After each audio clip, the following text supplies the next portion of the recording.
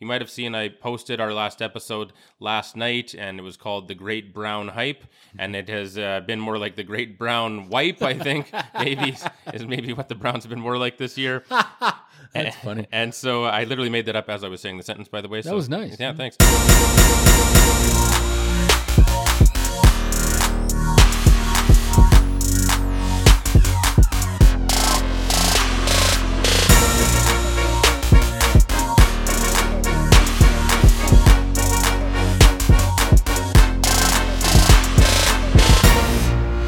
Week number 9 in the National Football League as we welcome you to this. I didn't even get the number. Is it 416? Yeah. Oh, okay. 416th episode of Unscripted with Mike and Chris. Mike Jansen and Mr. Chris Fluke with you. In this first episode during the football season, we'll dedicate it to our week number 9 NFL picks.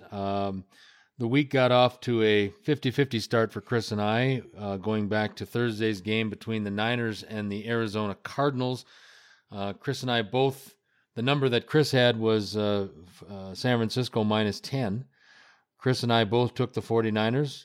We won straight up, but we didn't do so well against the spread as the Cardinals played better than anybody had anticipated, especially me, against that vaunted 49er defense. Kyler Murray, he's getting better every week, folks. There's no question about it. As much as we don't admit to being fans, and as much as I can't stand Cliff Kingsbury and the whole Arizona Cardinals organization in regard to the draft capital that they've spent the last couple of years on first-round draft picks, but for another day, San Francisco ended up winning, what is it, 27-24 or 27-20 something? 28-25. 28-25, okay. 28-25, so obviously the Niners don't cover. So Chris and I start out the week 1-1. And I do need to send out a mistake that I made listening on my walks over Southwest Calgary the last couple of days, listening to our episodes last week. I had said that I believed that Atlanta coach Gus Bradley was about to get fired. It's not Gus Bradley. Gus Bradley at one time was working with now Atlanta head coach Dan Quinn, and that's the guy who I said should have been the one that I think is going to get fired. And I don't think Dan Quinn is going to make it through the rest of the year, but the connection and why I kept getting Gus Bradley in my mind, Gus Bradley and Dan Quinn at one time were both on Pete Carroll's staff in Seattle. Gus Bradley was the defensive coordinator. He left Seattle to go become the head coach at the time of the Jacksonville Jaguars. When he left to take the job with the Jaguars, Dan Quinn became the defensive coordinator in Seattle before he left to go take the job as the head coach in Atlanta with the Falcons. So I apologize for my error, but I still believe that the current coach, whoever it is, it can be Norm Van Brocklin for all I care. And if you don't know, Norm Van Brocklin was the original coach of the expansion Atlanta Falcons in 1965, the former Eagle great. Norm Van Brocklin was the first head coach in Atlanta Falcons history. We still have him showing up on our screens every Sunday whenever they talk about the single game yardage record. Yeah. Norm Van Brocklin with 554 yards in one game. That's right. Nearly broken a number of times the last few years, but not quite. So he still sits there. The game was from 1951, I think. Something like that. Right? Yeah. And so, yeah. Anyway, go ahead. I wasn't even born then. But actually, in fairness, Dan Quinn and Gus Bradley, in addition to their other similarities in both being with Atlanta and everything, they kind of Seattle. Both of Seattle. Sorry, they kind of look similar. They do. So Absolutely. I get the mistake. They both are also going to be soon to be first-time NFL head coaches that get the pink slip. I really believe that Dan Quinn's days are numbered in Atlanta, but we'll get to the Falcons later. In fact, it'll be way later because Atlanta is one of 4 teams on a bye week this week. The Falcons, the Bengals, the Rams, and the New Orleans Saints are enjoying week number 9 off. So let's get to the Sunday games that are scheduled to be played, and we'll start in London. I'm not even going to get into the London crap. I'm so sick of Thursday night football games and London games that it just makes me physically ill. So I'm not even going to talk about it. Houston and Jacksonville in London. Houston comes in as 1.5 point favorites in this football game. Still don't have a real good read on Houston. They're also going to play the rest of the year without J.J. Watt. I love Deshaun Watson, the quarterback, but for some reason, Jacksonville, because of their familiarity, because they do this at least once a year, well, they only do it once a year. You only need to go to London once. But for some reason, and I don't know. I like Minshew. I do think that Nick Foles will be back soon, but for a lot of different reasons. And the biggest one is I still don't trust Butchin and the Houston Texans. I'm taking the Jaguars in this football game both ways. This might be the hardest game of the week. It was difficult. Honestly, like this game is hard. And since it's an early game, our buddy Greg and I don't bet on it because we only bet on the games that start at 11 Mountain Time. So I haven't even studied it as much as I do most of them. The reason to take Jacksonville would be because they are very, very used to going to London. That's old hat for them right now. Houston I like better as a team, although losing J.J. Watt is a big, big loss for the year there. So that's a tough one. So I think that's going to be a really nice thing for Leonard Fournette there. Boy, this is just an absolute coin flip. I like Houston slightly better as a team, but I think for this week, I'll just say, okay, let's say that Jacksonville, knows how to do London better than anyone else. So I'm going to kind of reluctantly take Jacksonville both ways because I just don't know. What was your spread again? 1.5. Houston. If there was a wider spread, I would take 1-1. Yeah, exactly. Well, and that was what was kind of my determining factor, was that with the number being only 1.5, I figured that the Jaguars are good. This is their home away from home. So I just think that for me was the deciding factor in taking the Jaguars both ways. Sure, me too. Next one is we're going to Buffalo, home of the Bills. Washington Redskins at Buffalo. A replay of, I don't know what. It was the 92 Super Bowl, I believe. 91 Super Bowl, I believe. Mark Rippon against Jim Kelly. Buffalo comes into this game as 9.5-point favorites. There are no redeeming qualities about the Washington Redskins anymore. They have really mucked up the relationship with their all-pro left tackle, Trent Williams. Now he does finally report, but then they put him on the physically unable to perform list because of the thing on his head, and it's cancerous, and you know what? I don't mean to make a joke. I really don't. But you know what? I'm starting to think that the Washington Redskins team doctors went to the same university as the New Orleans Saints team's doctors, where they can't figure out the difference between a contusion and a broken leg. I don't know what's going on in Washington. I really don't care. All I do know is that they have let a lot, and we've made this quite clear before, but they have let a lot of great coaching talent out the front door. We've documented Kyle Shanahan, Sean McVay, Matt LaFleur now, what he's doing in Green Bay. Regardless of all that, Buffalo wins this one, in my estimation, both ways. Again, straight up and against the spread. Washington has no redeeming qualities. They're playing for the number 2 overall pick in next April's draft. And even if they get it, they'll screw it up. This is a tough one too, actually, because for me, and I know Washington's looked bad this year, but they've shown some signs of life. They've covered the last couple spreads. This is true. They became the first team in forever to cover a spread while getting shut out. Oh, I just thought of something. Yeah. This is Dwayne Haskins' first start. Yes, it is. Which will be very difficult against that Buffalo defense. Exactly. He has to go on the road against that defense, and that's what I was going to say too. And he's a great prospect, but he's very raw, and he needs a lot of coaching up at this point.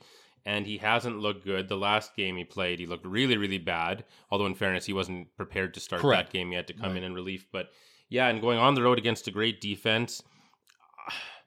When I thought that Case Keenum was going to play, I know he's just average, but he's serviceable. Yep. And when I thought Trent Williams was going to play, and in addition to Trent Williams, I know he can't play this week now, but the rest of their O-line, which isn't a bad O-line, is all healthy. They're all fine now. Mm-hmm. There's nobody hurt on that line right now. And I thought Darius Geis might come back this week, but he's not. So with all this stuff happening and Buffalo looking a bit shaky lately, I thought this might be a great chance for the upset. And I'm still not completely ruling it out. So, but it just, I don't like a lot of these things that are happening here. But Buffalo's offense has not looked great. Maybe more specifically, Josh Allen hasn't been great. Fair enough. They're also relying on Frank Gore over Devin Singletary, which makes no sense at all in 2019. No. So I am going to take the Bills to win, but I'm going to take the Redskins with the points. Well, you're usually smarter than I am on most topics, so I'd probably be smart I'm not claiming to be smart on that. I would probably smart to do the same thing, but I just don't get the warm and fuzzies from the Washington Redskins. And yes, I would agree with you that they have been playing better football under Bill Callahan than they did under Gruden's brother. They did, yeah, they are. But there just is such a lack of talent there. I just can't quite. And I wish we were getting 10, 9.5. Ugh, that's a bit frustrating. But I'm gonna try it. Minnesota, Kansas City is where we're going next. And obviously, before we even go on, the word out of Kansas City, and Chris just let me know that Mahomes has been given the designation of questionable, but Chris just informed me that it's highly unlikely that he will see the field with that dislocated right knee. So then you have Matt Moore versus Kirk Cousins, so that should be worth a couple of hours of sleep for you. But I gotta give more credit for a guy who hadn't played in a couple years and coming off of being the coach of a high school team. I thought he did very well last week against Green Bay. Put up 27 points, whatever it was, 24 points, whatever, doesn't matter. Kansas City doesn't quit. I don't know. I think Minnesota's defense is better than Green Bay's. And if they don't have to face Mahomes, can Matt Moore be that productive 2 weeks in a row? And again, he'll be facing a better defense versus the Vikings than he would be against my Packers. So the number that I have here is Minnesota at 2.5.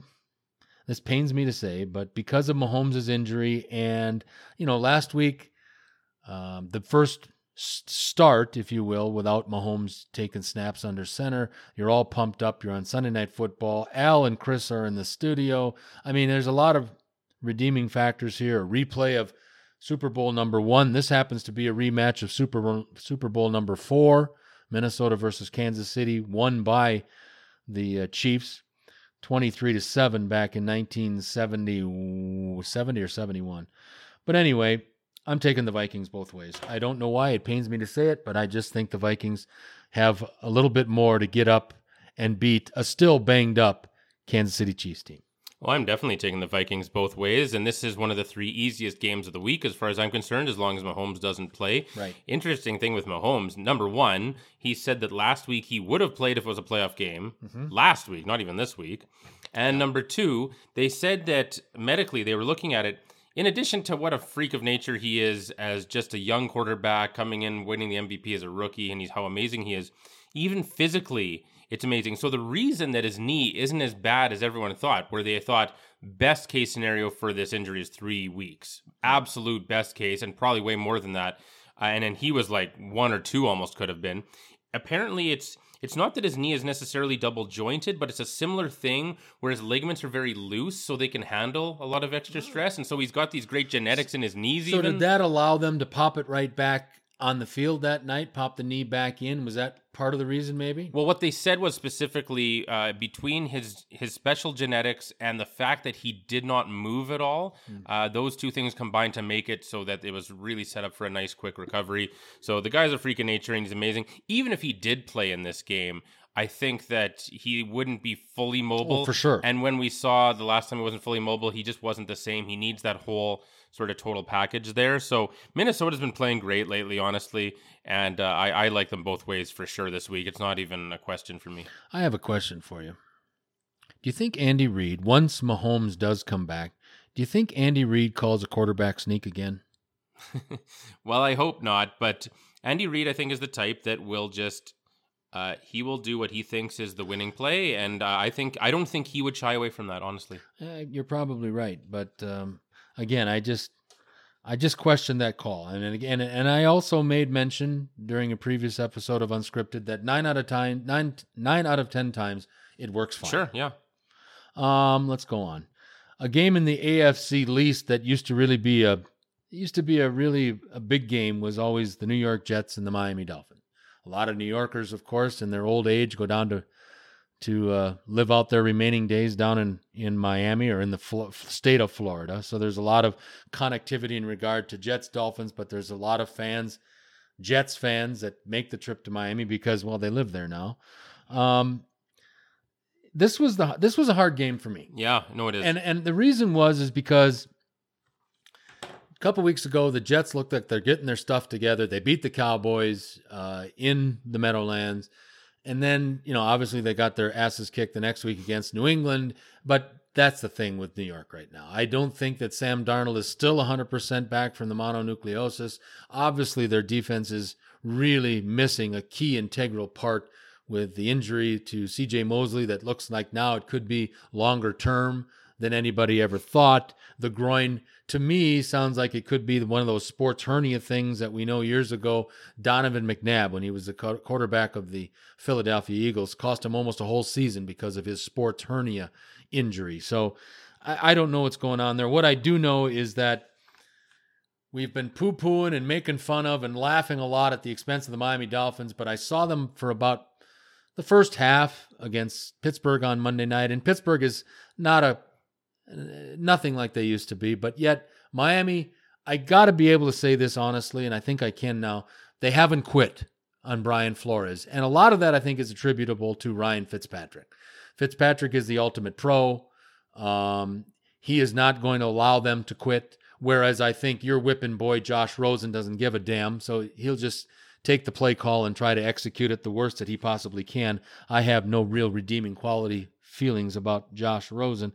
But anyway, long story short, this is a game in Miami. The Jets come in as 3-point favorites. I have the Jets winning this one straight up, but you know what? I did this a couple weeks ago and won with the Dolphins in Buffalo. I'm doing it this week again with the Dolphins in Miami. I'm going to have the Dolphins against the spread. So the spread is an even 3. 3, not 3.5. Not 3 and a hook. I'm going. Some most places added 3, but I saw some were 3.5. Boy, this is a tough one because, most weeks I would just say, oh, well, Miami's not even trying, so who cares? But yeah, in the first quarter, they were up 14-0. Right. They were moving the ball effortlessly on the road against a good defense. Yep. And then it's almost like then the conspiracy theories come out and it's like, oh, were they We're told? doing too good. Yeah, Stop we're it. accidentally doing too well, so I don't, because the Bengals, could use a quarterback. So other than this Ryan Finley, who's going to start from now on, who has looked amazing in the preseason, I could see him being the real deal, and maybe then the Bengals go after Chase Young. But if they have the choice, they might take Tua over Herbert, and I know the Dolphins would rather have Tua, so they want to maintain their draft position and keep losing. But man, this is a tough game because the Jets are so vulnerable. Darnold's head isn't right and his body isn't right. He's got a thumb injury to his non-throwing hand. Ryan Khalil is out this week, their center, who came out of retirement for them after being with the Panthers, and so that's a problem. Mosley, of course, is out for another 5 or 6 weeks where they figure out their stuff. This is a really hard game, and I think this is a week where a lot of people will bet on Miami to try and pull the upset or cover the spread. I don't know, so I am just going to assume that the Jets are still going to try and blow it. And I will take the Jets both ways here, but man, this there's too many variables and too much a question about motivation before you even get to all the factors. So I would just probably recommend that people don't bet on this game. Yeah, that's probably the best. That's probably the best advice we could give anybody right now. The next game we're going to, in the city of brotherly love, Lincoln Financial Field in Philly is what I was trying to say. Ford Field in Detroit. This I would have to title this game as the Disappointment Bowl so far of the 2019-2020 NFL season. And the reason I say that is Chicago and Philadelphia are two teams that had aspirations at the beginning of the season of competing for a trip to the Super Bowl, and I had actually picked the Eagles to represent and then win Super Bowl 50, whatever it is this year, and Philly's at 4-4. Chicago is at whatever they are. They're not playing very well. Trubisky sucks at quarterback. A lot of things not happen in Chicago. That defense they found is maybe not quite as tough as it was in Chicago. I don't know. There's a lot of reasons for this game and the way I'm picking it. Philly comes in as the homestanding team with a 4.5. They come in as 4.5 point favorites. This was a tough game for me for the simple fact that you just don't know which team is going to show up. Is the Eagles team that's going to show up as a desperate team in Green Bay in Week 4 and they go in and beat the Packers on Thursday night? Or do the Bears come into Philly and do what the Lions did to Philly about that same time frame 4 or 5 weeks ago when the Lions stole one from the Eagles in Philly. I really don't know, but what I'm going to choose and what I'm going to pick today is I'm going the Eagles straight up at home, but I'm taking the Bears against the spread. I'm going to do the same thing, and I know it's not Freeform Friday yet, and I had this for this, but I thought it's relevant now because, there's definitely a weak link, shall we say, to the Chicago Bears right now. For sure. So I don't know if this tweet is worded that great, but basically there's a place, it must be an online sportsbook, I think. It's called PointsBet Sportsbook at PointsBet USA. Yeah. And here's what they did for Halloween. They called it a trick or treat good karma refund. What they did is they took everyone who bet on Mitchell Trubisky for MVP this year and they gave them their money back. I love that. Oh, when you funny. are so bad at your job that you're getting a rebate. that people, that a sports book, a cold, heartless sports book that makes money off making people, make stupid bets on stupid people and terrible teams and losing all their money. And that's what they always say builds all the casinos. Like they say betting on Conor McGregor against Floyd Mayweather at boxing. That's what builds the casinos. Yeah. When you are so bad that all of a sudden a sports book grows a conscience and can't take your money and just already has your money and they're going to get to keep it because there's no way you're getting it back unless they give it back, and they do. If I'm Mitchell Trubisky, at this point, it's like, I'm just going to go and shoot myself, sell insurance or something. Wow. So anyway, though, you never know what's going to happen with the Bears. Their O-line is underperforming, but they've got a great defense. And you're right, the disappointment bowl, Carson Wentz, really up and down. They have no secondary, but they have a good D-line and a good rushing game, and it's the Jordan Howard Revenge Bowl. And so I could see either the Eagles blowing them out or the Bears keep this close. It's a tough one, but I like hedging my bets like you did there. But anyway, Mitch Trubisky, you're not Deshaun Watson and you're not Patrick Mahomes. You're not even Bobby Douglas, buddy. Oh, geez, you're barely Josh Rosen at this point. Like I said last week, the NFL.com has their power rankings of quarterbacks from 1 to 32, and they have Mitchell Trubisky dead last at number 32. I would have made him number 33. Yeah. Let's go to the next game. Indianapolis at Pittsburgh. Pittsburgh has spent a lot of time at home so far this year. Hasn't helped them much. I'm starting to really like the way Indianapolis is competing. You've heard Chris document it many times. Their offensive line has been outstanding and continues to be, with guys like Costanzo and that guard from Miller from Notre Dame, and that makes Jacory Brissett a lot more effective when you have an offensive line like that in front of you. Pittsburgh, yes, they came back with the big second half last week, but it was against the Miami Dolphins. So let's not get too excited in Pittsburgh. There's a lot of problems in Pittsburgh. Indianapolis is visiting, but the Colts come in as 1-point favorites, and that's enough for me. Pittsburgh, plethora of problems. Supposedly, even this week at the trading deadline, the Pittsburgh Steelers supposedly contacted the New York Jets about reacquiring Le'Veon Bell. That's how desperate they've got. That's crazy. That's crazy. If you were going to do that, why didn't you just sign him 2 years ago? Yeah, that doesn't make any sense. Something's right. Pittsburgh has been one of these marquee franchises for a long time. 7 Super Bowls, won as an organization. They've been one of the big guys. And for some reason, the last couple of years, there's just something not been right. And if it was anybody, I think if it's any other organization beside the Pittsburgh Steelers who for some reason just don't fire head coaches, Mike Tomlin would have been gone a long time ago, I believe, if it isn't under the current ownership of the Rooney family with their unbelievable devotion to head coaches. I'm taking the Colts both ways in this game. The Colts are ascending while the Steelers are just middling and miring in mediocrity. That's pretty good. I got to remember that one. Middling, miring, and mediocrity. I like the Colts both ways. That was an easy one for me. Wow. In general, I like the Colts better, but this week I'm going to take the Steelers both ways. I love it when we don't agree. Yeah, and so T.Y. Hilton is out for the Colts. True. Which is, I mean, normally a receiver, even a top receiver out, I'm like, that's not as important as most people think it is. But it's the opposite with the Colts and T.Y. Hilton, because if you look at the stats, whenever T.Y. Hilton doesn't play, the Indianapolis Colts try to set a world record for most drops in a game every time. It's unbelievable. Right. It just shows how bad they are without him. It's like they're even worse when he leaves. They get more nervous or something, and we have to catch some balls and make our, earn our pay a little bit. And they're just so bad when he's not there to catch the ball. So I like Pittsburgh. They're at home, and I think they're underrated. And originally they were the favorite, but then all the money started coming in on the Colts.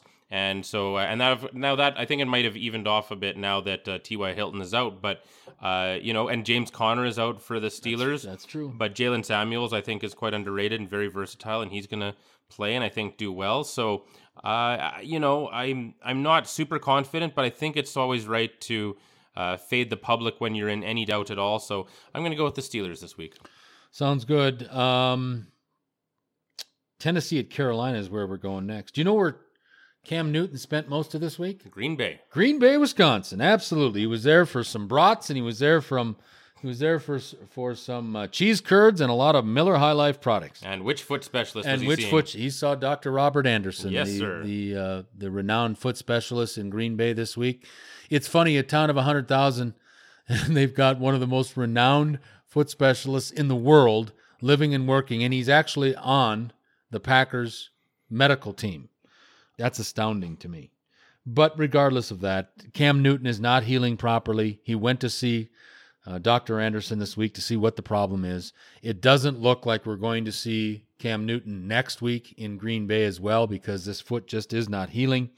I think Carolina comes back in a big way this week, folks. The Panthers come in as 3.5-point favorites. I think they come in guns a-blazing this week. They got embarrassed last week in San Francisco against a very good 49ers team.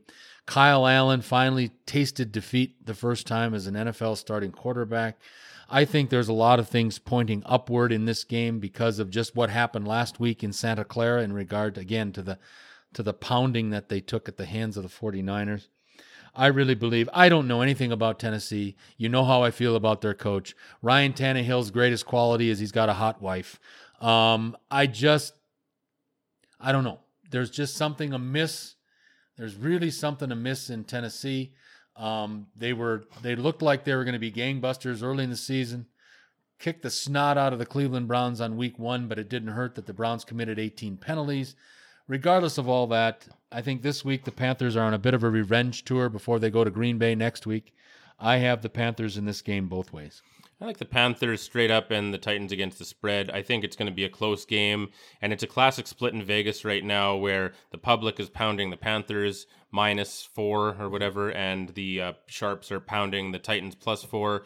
So classic split there. So I'm just going to hedge my bets. It's a really tough game to analyze. I know we've said that a lot this week, but man, it is a. This it's has a been really a tough week. It's a really tough week. Yeah, it's absolutely. a really tough week, and you know it's a tough week when Chris thinks it's a tough week, because Chris is so good at this, and Greg and all the different things that they do on the weekends with these games. And this has been a tough week. I've told you I've been up straight with all of you. I don't do a lot of the analysis like Chris and Greg and these guys do. I just do a lot of it on gut feel. This has been a tough week, and it continues with this next game. We're going to the Oakland Coliseum. The Detroit Lions visit Oakland. This is Oakland's first home game in like 2 months. I really believe Chucky's got them playing better. There's no question about it. There's no quitting them. Unfortunate the way things happened to them last week in Houston. They had a chance to win that game till the very end. Oakland comes into this game as 2-point favorites after their 2-month road odyssey. They're 3-4, but realistically, I think Oakland could have won last week. I don't think they played Green Bay tough for 3.5 quarters, but obviously that was the 158.3 game by Rodgers with the 5 touchdowns, and then he ran in for a 6th. You're not going to beat anybody when you have a quarterback of Aaron Rodgers' stratosphere throwing a 158.3 game. We're going to talk about that 158.3 crap later, but first home game in 2 months for the Raiders. The Raiders are playing better. They seem to like playing for Chucky. It's kind of an us against everybody else mentality in Oakland in their last season in Oakland before they go to Vegas next year. Again, the Raiders come in as 2-point favorites, and I'm taking the Raiders both ways.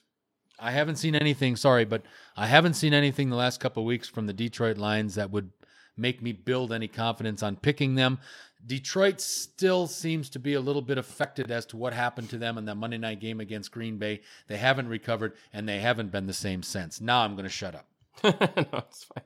I'm going to take Detroit both ways here. I think they need to bounce back a bit, and they are much better than their record indicates, no matter what Bill Parcells used to say.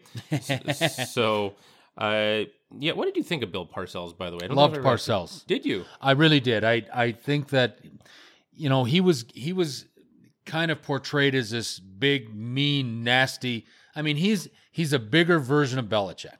Belichick came from the Parcells tree, very similar, very well, very detailed coach, very well prepared coach. You never really got. Now, was Parcells, in my opinion, the same coach at the end when he was with the Dallas Cowboys versus when he was first with the New England Patriots? No. When he was with the Patriots and then his tenure with the Jets, I think he was one of the best in football. He won 2 Super Bowls as a coach of the Jets. And he really, outside of that very good defense led by Lawrence Taylor, I mean, he won a Super Bowl with Phil Simms and then won a Super Bowl with Jeff Hostetler at quarterback. So I have a lot of props and a lot of respect for Bill Parcells. But at the end, it looked like he didn't care anymore, and it was like he was just stealing money from Jerry Jones, which a lot of people have been doing since Jerry Jones bought the Cowboys in 1989. So I have great respect, but I have great respect for the 80s and 90s Bill Parcells, not the later in his career Bill Parcells. Oh, okay. Well, I just wondered, because I just thought, I don't think we've ever talked about him before. So I like Detroit. The Oakland Raiders are probably going to be down their top 2 centers, which makes it tough. You have to really shuffle around the offensive line that can really throw stuff off there. And I'm expecting both Snacks Harrison and Mike Daniels. At least one of them should be back. So I just think Detroit needs to win this game. And I know that Oakland's finally home, and they'll probably have a good crowd there, excited to see football. But I'm not feeling them this week at all, even though I haven't really felt them all year, and they've surprised me a few times. But I'm going to go with the Lions this week. Sounds good. The 1977 Expansion Bowl is being replayed this week. That'll be in Seattle as the Tampa Bay Buccaneers. I guess it's a 76 Expansion Bowl, excuse me.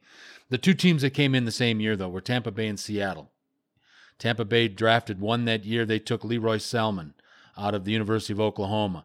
And here's a trivia question for you. Who did Seattle take as the 2nd overall pick? I don't know, but it's funny. If you would have said Leroy Selman, if you would have asked me where he played, I actually would have known he played for the Sooners. Nice. Because Jim Ross is such a big fan, and I've often, read Jim Ross's stuff. And whenever he's been asked, who is the best college football player you've ever seen live, he always says Leroy Selman was the best player he ever saw. And you know what? I don't disagree with that until just recently with this Chase Young kid from Ohio State. But back in the day, Leroy Selman was the best interior lineman that I had ever seen play at the collegiate level. So he was dominating. Why didn't he do better, or did he do okay at the NFL? He did very well at the NFL level. Okay. He just had no help. He was unfortunately part of an 0-16 team back in that first year under Coach McKay, and those uniforms and everything else. And this was just not a good football team. I mean, they lost their first 26 games. Wow. They didn't win until week 11 of the second year of the Tampa Bay Buccaneers. And it certainly wasn't because of Leroy Selman.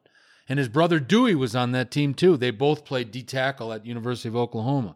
A lot of things going on in this. Sorry, you asked me a trivia question. Yeah. About Seattle there. Is it so? It's someone I've heard of? No. Oh, it's probably not. Okay. No. This guy, I don't even know his name, but I do remember that he was a offensive lineman from Notre Dame. That's what I remember. Oh, you don't remember his name? I don't remember his name. No, again, that's a little. Well, I wasn't even born in '76, so yeah. But I was. I'll look it up for you. Yeah, I'll go on this game though, real quick. Tampa Bay. I think they've regressed this year in the first year under Bruce Arians. I do not believe that Jameis Winston will be the quarterback long-term in Tampa Bay. There's just not enough redeeming qualities right now in his game to make a big contract commitment to Jameis Winston. And I think that's the same thing involving Marcus Mariota in Tennessee. Those two first-round draft picks, first and second overall picks a couple years ago, have both come up kind of crappy for their respective football teams. Seattle is coming off a loss. I have the Seahawks in this one, who are favored by 4.5. I have the Seahawks both ways. This is my upset of the week. I got the Bucks both ways. Good for you. Yeah, and I just... There's going to be some separation this week between Chris and I because we have really changed. This has been about as much difference than you and I have had in the last couple of weeks. I'm happy to see that. That's good. I just think Seattle, coming off a loss. And remember this. I think Seattle will be looking a little bit on their schedule for next week. The next 2 weeks for the San Francisco 49ers, we're really going to find out how good they are. Next week, they've got Seattle in Seattle, and then the following week, Green Bay comes to Santa Clara, California. Oh, okay. Oh, so that's I'm good. looking forward to that. All right. Well, for the Bucks, I feel like Jameis does terribly when you expect he's going to do well, and then just the opposite. So I think everyone thinks he's going to suck this week. Yeah, and so he'll be okay this week, I bet. And Seattle, they got Josh Gordon. I think they might, if he's on the field, they're going to try and force it to him maybe too much. Pete Carroll has already said, sorry to interrupt, but Pete Carroll has already said that Josh Gordon will not play this okay. week. Well, that's the right decision. They got to get him acclimated there and everything. But the Seahawks, who traditionally are thought of as a team that has a great home field advantage, like they did with the Legion of Boom, they've actually played much better on the road this year than they have at home. At home, they beat the Bengals by 1 point, and they beat the Rams by 1 point because of a missed field goal, and they got destroyed by the Saints. And what was the other game they really squeaked out? That team could easily be... Oh, absolutely. Oh, I mean, I think their first 3 wins were by a combined 4 points, right? So, I mean, they're due for some negative regression, and they have not played well at home. They've been more of a road team than a home team, which is the opposite of how people think of them, I believe. But I think that Tampa's going to go in there and do really well. I really do. I could see this being a game that really surprises people, and that's going to be my upset of the week. That sounds good. Seattle's bye is actually week 11. I remember that because the Packers' bye is week 11. Those are the 2 teams that I remember are part of 4 teams that get week 11 off. Let's go to 2 disappointing teams that, really, they have been. Cleveland and Denver. Let's be honest. It's been disappointing for both teams. A lot of people got caught up in all the noise and all the hoopla of the restructured and recommitted Cleveland Browns this year, but the way they're playing, they should all be committed. I truly believe, and I'm going to ask, this is a little, what do you used to call that in the radio business? God, I should know this. A little bit of a tease in regard to what we're going to talk about. But one of the coaches in this game, I believe, and both of them are probably going to be potentially this could happen to them. But I believe one of the coaches in this game, and I'm going to save it until we get into our regular episodes this week, but I'm going to ask Chris the question. And then obviously when I ask Chris these questions, I pose them to you out there as well, out there in unscripted land. But which coach or general manager of the Big Four in pro sports is going to get fired next? Now, you can pretty much eliminate baseball because obviously we just finished the baseball season. But I'm pretty much talking about football, basketball, and hockey. Which of the 3 out of the 4 of the Big Four sports, which is the next coach or general manager that's going to get fired? And I'm just going to tease this. I believe one of the coaches in this game will be fired at season's end. I will say he'll be in orange. How's that?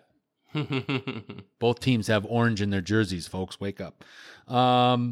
Cleveland and Denver, a lot of stuff going on with Baker Mayfield. OBJ felt that he had to defend his quarterback this week.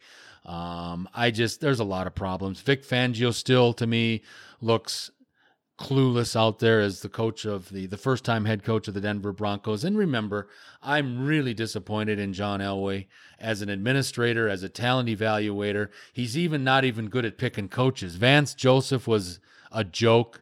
Vic Fangio is looking just about as bad as a joke.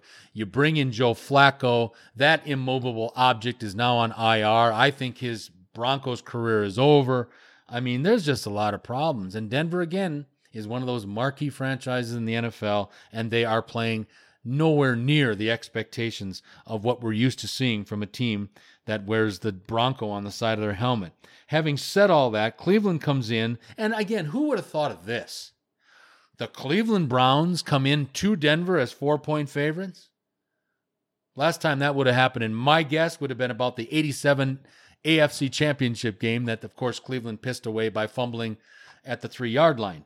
So in this game, because Denver sucks and Cleveland is underachieving, I'm taking the Cleveland Browns to win the game straight up. But for some reason, and I think partially this is because Joe Flacco isn't under center this week for the Denver Broncos, I have the Broncos against the spread. Well, the only thing crazier than that is taking the Broncos both ways, which is exactly what I'm going to do. And fuck Joe Flacco, and Brandon Allen will be at least as good as him, if not better. And that's not even the reason, though. If I look at this, Denver has underperformed. They were a couple bad calls away from a couple more wins than they have now, especially that ridiculous Chicago game that Denver absolutely won as far as I'm concerned.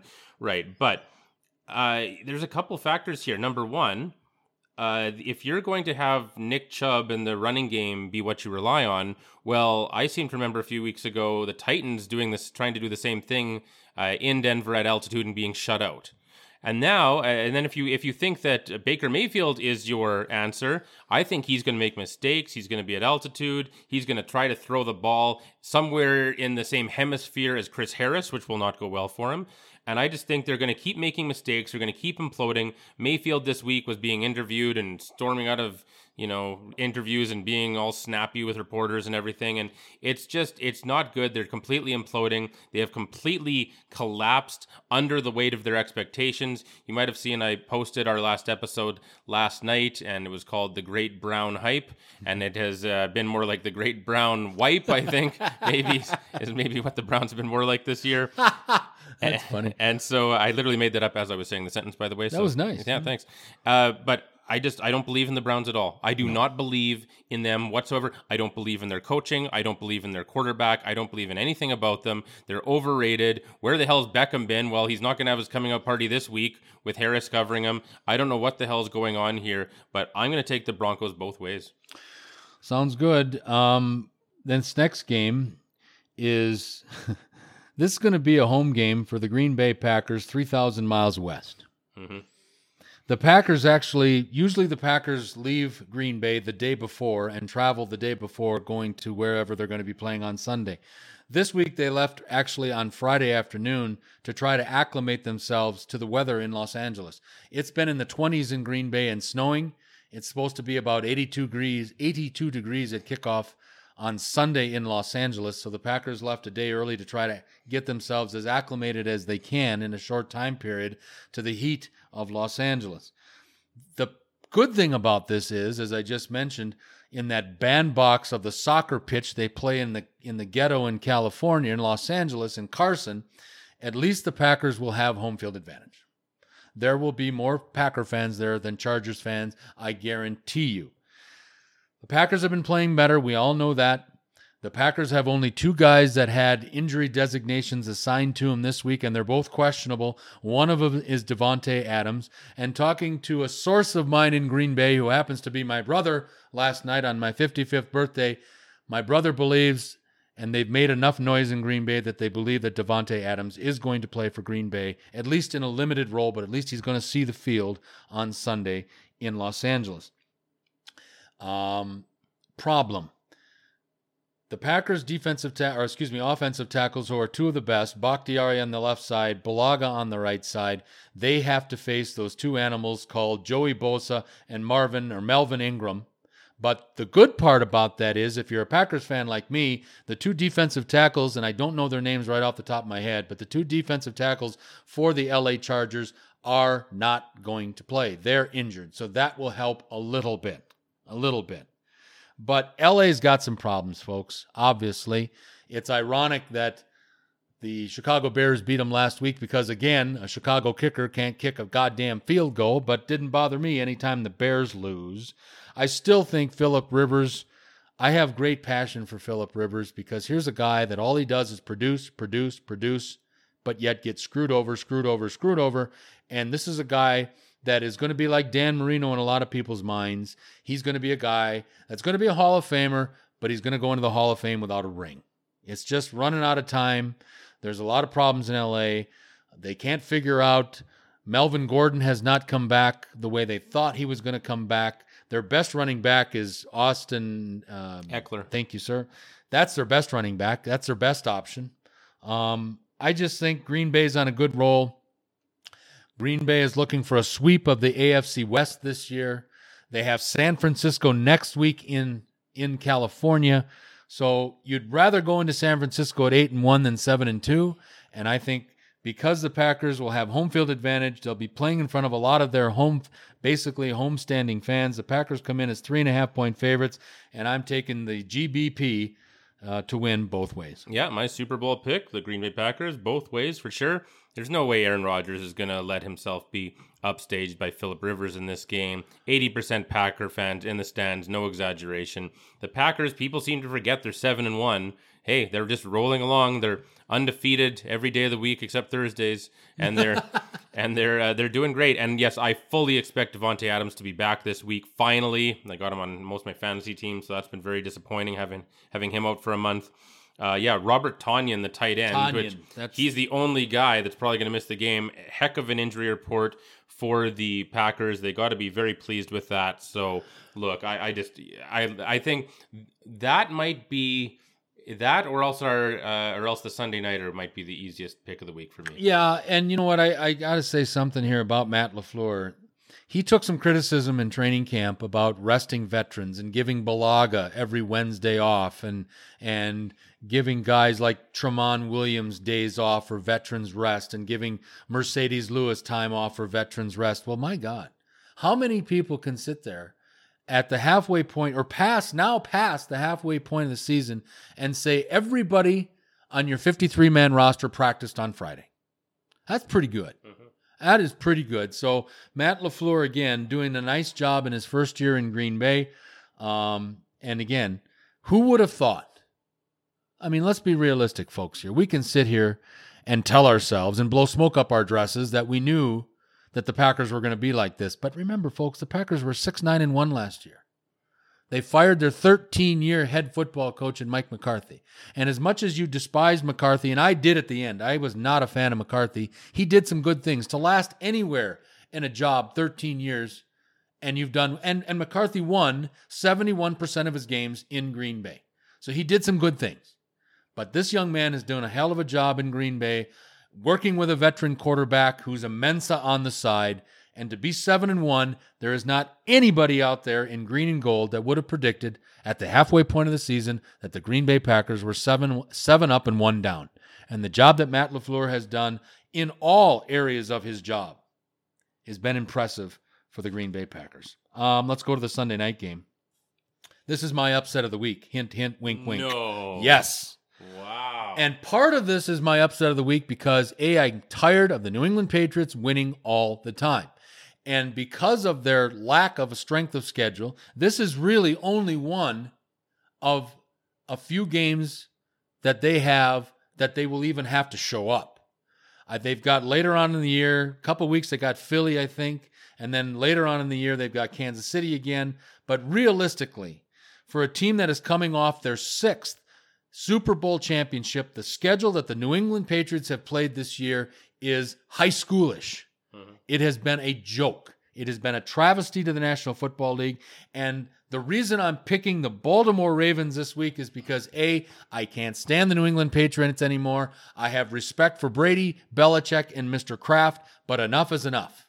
There's got to be a L here pretty soon. And if there's a snowball's chance anywhere of it happening, it's got to be in Baltimore with that defense. I mean, Buffalo almost pulled it off a couple of weeks ago, and Buffalo's defense is better than Baltimore's, but I don't know. This is a gut feel. There's no rhyme or reason for this pick. All I'm saying is I'm tired of New England winning all the time. New England comes in as 3-point favorites. I'm taking the homestanding Ravens both ways as my upset of the week. Wow. No, I'm taking the Patriots both ways here for sure. For the 3rd week in a row, Bill Belichick gets the luxury of facing a top first-round draft pick from the 2018 draft in the quarterback on the opposing team. And for the third week in a row, he will confuse the living shit out of them with complex schemes. And, if he was able to do that with the last two guys, he can sure as hell do that with Lamar Jackson. For sure. He's not only going to confuse him mentally, he doesn't have much to throw to anyway. Hollywood Brown might not even play. And then you've got Stephon Gilmore playing as well as any corner in the league who's going to have a complete mismatch against some poor receiver. I don't even know who's he going to cover. Miles Boykin? I don't even know. It'll be a joke whoever he covers. And so I think Belichick will have all sorts of things planned. He'll probably have a spy on the quarterback. He's gonna do so much. He's obviously gonna focus on erasing Lamar Jackson's ability to run, as well as just confuse him if he does try to throw. And I think he's going to completely shut down any semblance of a passing offense or a quarterback rushing component of the offense. And after that, it's Brady against an overrated defense, frankly. And I just, this isn't even that far from Boston. I think there'll be lots of Patriots fans who might make the trip. So, I understand some people are excited about the Ravens. Even I saw some sharps betting on the Ravens +3 or whatever. I can't get there. I really think, and I agree with the schedule 100%. It should not be possible for a Super Bowl champion to have a schedule this easy. It's a complete joke. But be that as it may, I don't think that the Ravens are in the Patriots league whatsoever. Belichick is going to have a field day with Lamar Jackson. I don't know if there's anyone that he would rather face right now than Lamar Jackson. Wrapping up week number 9 in the NFL will be Monday night at the MetLife Stadium in East Rutherford, New Jersey. The Dallas Cowboys against the New York Giants. These two teams played in week 2. That was part of when everybody thought Dallas was going to already be crowned champions when they won their first 3 games against Larry, Moe, and Curly. Of course, the Giants at that time were Larry. A little bit of difference. Obviously, this one is in New York or New Jersey, technically. Dallas was in New Jersey a couple weeks ago and got their lunch served to them by the Jets. I don't know why. Half of me wants to pick the Giants both ways, but I'm still not sold on Daniel Jones. Saquon Barkley can't take all of the offensive heat. I know some of their receivers are coming back, and that's certainly going to help. Dallas comes in as 7.5-point favorites. I think that's a large number, but I think the Cowboys have to redeem themselves in this stadium. I have the Cowboys winning straight up, but I'm taking the G-Men against the spread. Well, I'm definitely taking the Giants plus the spread. That's not even a question. But, boy, this is a tough one. I don't think I'm going to quite pull the trigger, although we still do reserve the right to change before kickoff. So as of right now, I'm going to say Cowboys straight up. But I'm going to think about it a bit more, and I'm not sure if I want to do that. But no question, Giants plus 7. 7 you got, right? I got 7 and a hook. 7 and a hook. Oh, that's even better. Oh, definitely. I like them then for sure. So, there's just a lot to like here. I'll be interested to see how Leonard Williams plays there. Yep. I don't get that trade at all for the Jets. And I think that's exactly what they need, and that should be a real boon. And I've always thought that was interesting. If you're a professional athlete and you get traded and you don't even have to move, you literally get traded to a team in the same city. I just think that's really interesting. So, yeah. First time, I think I heard this week. First time that there's ever been a trade between the Jets and the Giants. Oh, by the way. Yeah, yep. So I just did some research here. So I know this is a longer episode, but who gives a shit? Yeah. So I looked up the top 5 picks in the 1976 NFL draft. And I thought it was interesting. So, yeah, Leroy Selman is a Hall of Famer. All right, let me guess. The second guy is a guy by the name of Nichols from Notre Dame. No. No. Okay. He is from Notre Dame. You just got his name slightly wrong. Oh, okay. So he was a defensive tackle. He's the only guy in the top 5 who is not a Pro Bowler or a Hall of Famer. Oh, really? Yeah. So number 2 was Steve Niehaus. That's it. I know. You were thinking of the right guy. I was close. thinking of the right guy. A defensive tackle from Notre Dame. Okay. So, but I'll give you just a hint of as everything about them, and you tell me who it is. So at the number 3 pick by the New Orleans Saints, a running back out of California. Chuck Muncie. Chuck Muncie, yes, Pro Bowler, yes. Correct. Yes. Okay, and then at number Big 4. Big druggie, too. Oh, was he? Okay. Well, got suspended for the league. It's the 70s, whatever. Yeah, no kidding. Okay, and then at number 4, the San Diego Chargers take Pro Bowl running back out of Oklahoma. Joe Washington. Yes, sir. And at number 5, the New England Patriots take Hall of Fame cornerback out of Arizona State. Mike Haynes. You got it.